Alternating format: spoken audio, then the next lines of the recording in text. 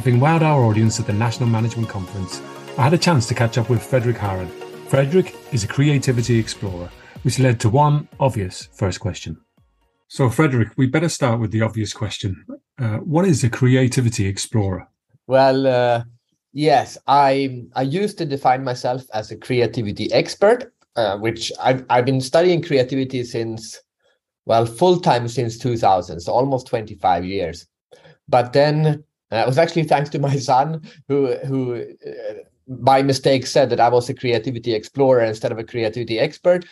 But I looked at the definition, and to explore means to venture into unknown territory in order to learn more about it. And what I really liked about it is that an expert knows everything and an explorer knows nothing, but he's curious enough to go to a place that he or she or no one else knows anything about and find out more about it. And that actually, when you look at it, that's what I do. I'll go around the world, usually to between 20 and 35 countries per year.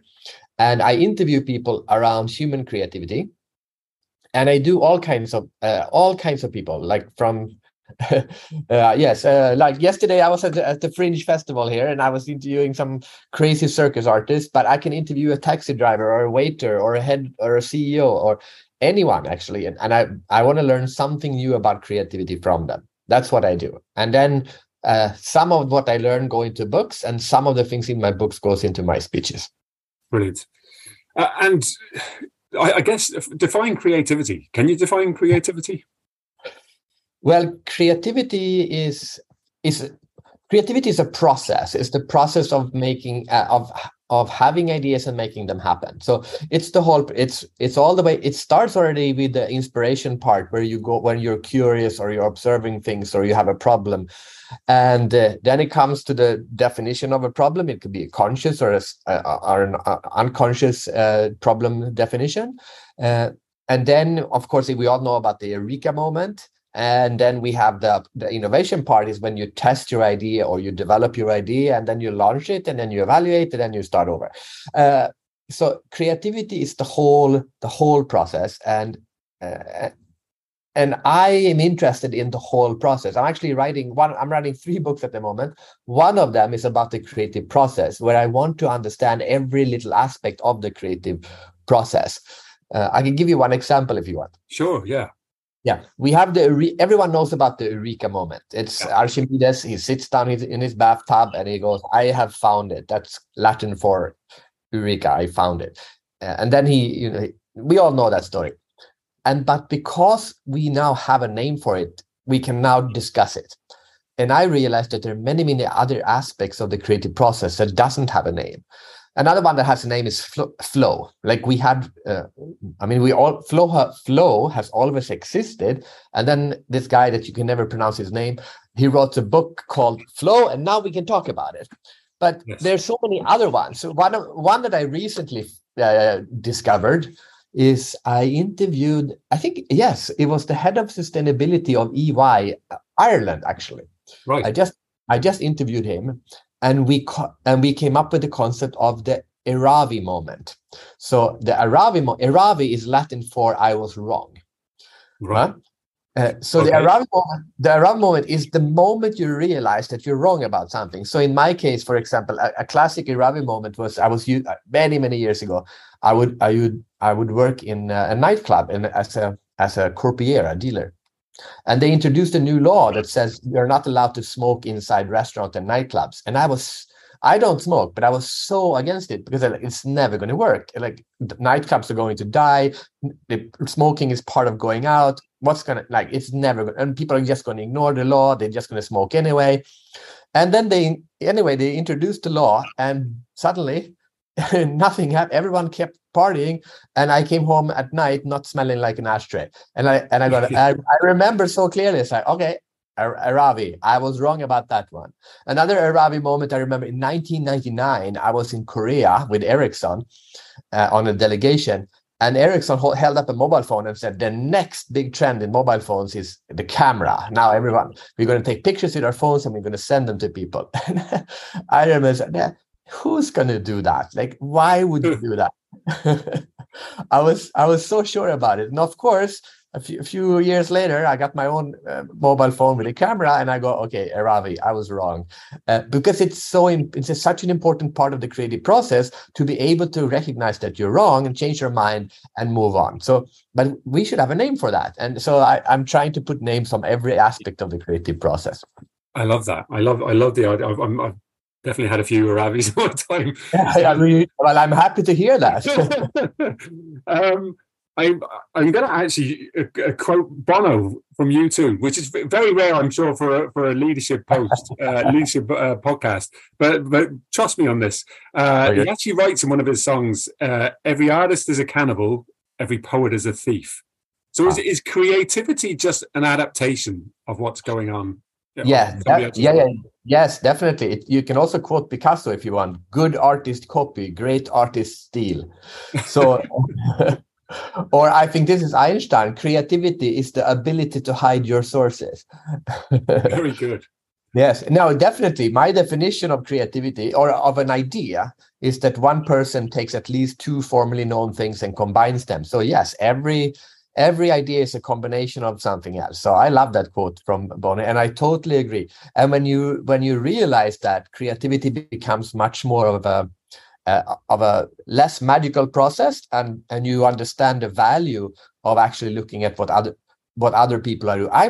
One of the things I really wish is that people would be much better at getting inspiration from others and looking what other people are doing and saying, "Oh, and how can I be inspired by this?" I mean, Michael Jackson, he would look at Fred Astaire and Frank Sinatra and all of the other great ones. He would study them. He would take what he liked, he would combine it, and he would become Michael Jackson. Interesting.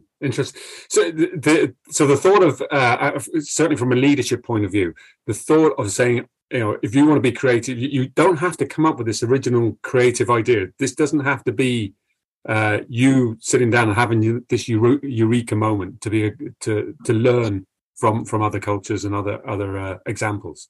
Well, no, I wouldn't call it. You want to have the eureka moment, but you shouldn't think that I can't have an eureka moment if I look at what other people are doing. No. You get a eureka moment by looking at what other people are doing, and then once in a while because Archimedes sat down in a bathtub, and you could say, well, that came from his subconscious. Yes, it did, but. The reason he had the eureka moment is because the king had asked him to solve a problem. So he was inspired.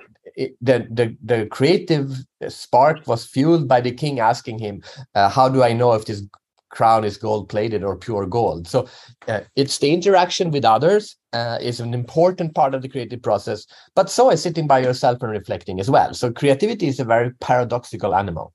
Mm. People love to brainstorm in groups, but people also love to sit by themselves and do nothing. And creativity can come in both those instances. So the one thing I would say to people, though, leaders, is that they should spend some time trying to really fine-tune and define their own creative process. Like, what is it that makes me the most creative? Like, what's the best idea I've ever had in my life? When did that happen? What kills my creativity? When am I the least creative? And write like a one-page PM and say, this is my personal creative process. I did that, and that's the best thing. That's the best thing I ever done for my creativity. And I'm assuming in there you're taking in time of day and all sorts of aspects. Yeah, exactly. It could be. For me, time of day that makes no difference, but for other people, it might. So my creative process is I need to be inspired by as many different people from as many different walks of life as possible. I'm an inspiration addict. So 10 months per year, 8 to 10 months per year, I travel, like I said, 20 to 35 countries per year, meet all kinds of people, interview anything from street artists and CEOs, and constantly like inspiration. But inspiration needs to breathe in. That's a literal meaning of the word inspire. You inhale air, right? Yes. Creativity technically is actually to breathe out, to create something. So for 2 to 4 months per year, I live on an island in Sweden, and there's only us on the island. We're totally isolated from the rest of the world. And in the summers, I just garden and play with my kids. And what my brain does then is connect all the dots of all the people that I've met on my travels. And for some people, they say, oh, that sounds terrible to spend so much time on a plane, or I could never live on an island. I need neighbors. But to me, that is the perfect creative process. That makes me, and it makes me happy. Yes. Yeah. There's a few times in the comments that you've mentioned curiosity. So, yes. So as a leader, it is about being, you need to spark your curiosity. Not only as a leader, as a human, I would say. Yeah. Yes, I totally agree. So, yeah, I was in the speech I did for you at your conference. I did mention curiosity as one of the most important things for creativity, but I would also say one of the most important things for leadership, because as I said in the speech, the word curiosity comes from the word cura, which means to care. And that means as a leader, if you are not curious about what your people are doing, it means you don't care about them. And they will feel that you don't care about them. But if you are curious about them, you will ask them questions and like, well, how was the holiday? I was good. Okay, they are not going to feel that you care about them. Say, oh, but what did you do? Oh, I went hiking. Oh, where did you go hiking? And yeah, you ask 4 or 5 questions, and suddenly we did the Via Comeo in Portugal because my mother did that, and that's where she met my father. I said, oh, wow, that is so interesting. And now you know something about this person in 3 questions that no one else knows. And suddenly he goes, oh, I love that story about your father. You say that the next time you meet the person, and she's going to feel, oh, wow, my leader saw me. So it's so easy, but a lot of people don't do it. They do cocktail and what do you call it, small talk and cocktail talk, yeah. And they don't know anything about anyone, and people feel like they don't care. Is there, having gone on all your travels, is there a way of setting the environment for creativity to take place within the teams that you oversee? I actually think I would say that it's the same as it is for like I said, do that 1 page about your own creative process. Do the same thing with the team. What is our creative process as a team? Some teams say, oh, we work great together under pressure. Okay, then create artificial deadlines. Or no, we work the best when we feel that we have an abundance of time. All right, then move the deadline. So because a group is like an organism in itself, right? It's an animal. So you need to understand that animal, and you should define what is our creative process as a team. And you should do that together, of course. What do you guys think? When are we the best? When are we the most innovative? When are we not innovative? And when everyone understands this, then we also know that this is how we work. And also share the personal one. Like I work very bad if I have like rules and bureaucracy. I hate that. Like any admin or any unnecessary rule makes me very, very, like, I freeze.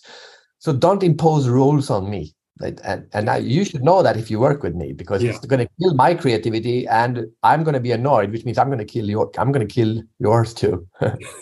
It's great for a leader to be curious, but how do you as a leader encourage curiosity in others? Even better, because now if you have 100 people under you or 1,000, now you're doing it times 100 or times 1,000. Yeah. So that is it's important for leaders to understand that the reason you are there it's not about you, it's about getting that effect out of so many other people.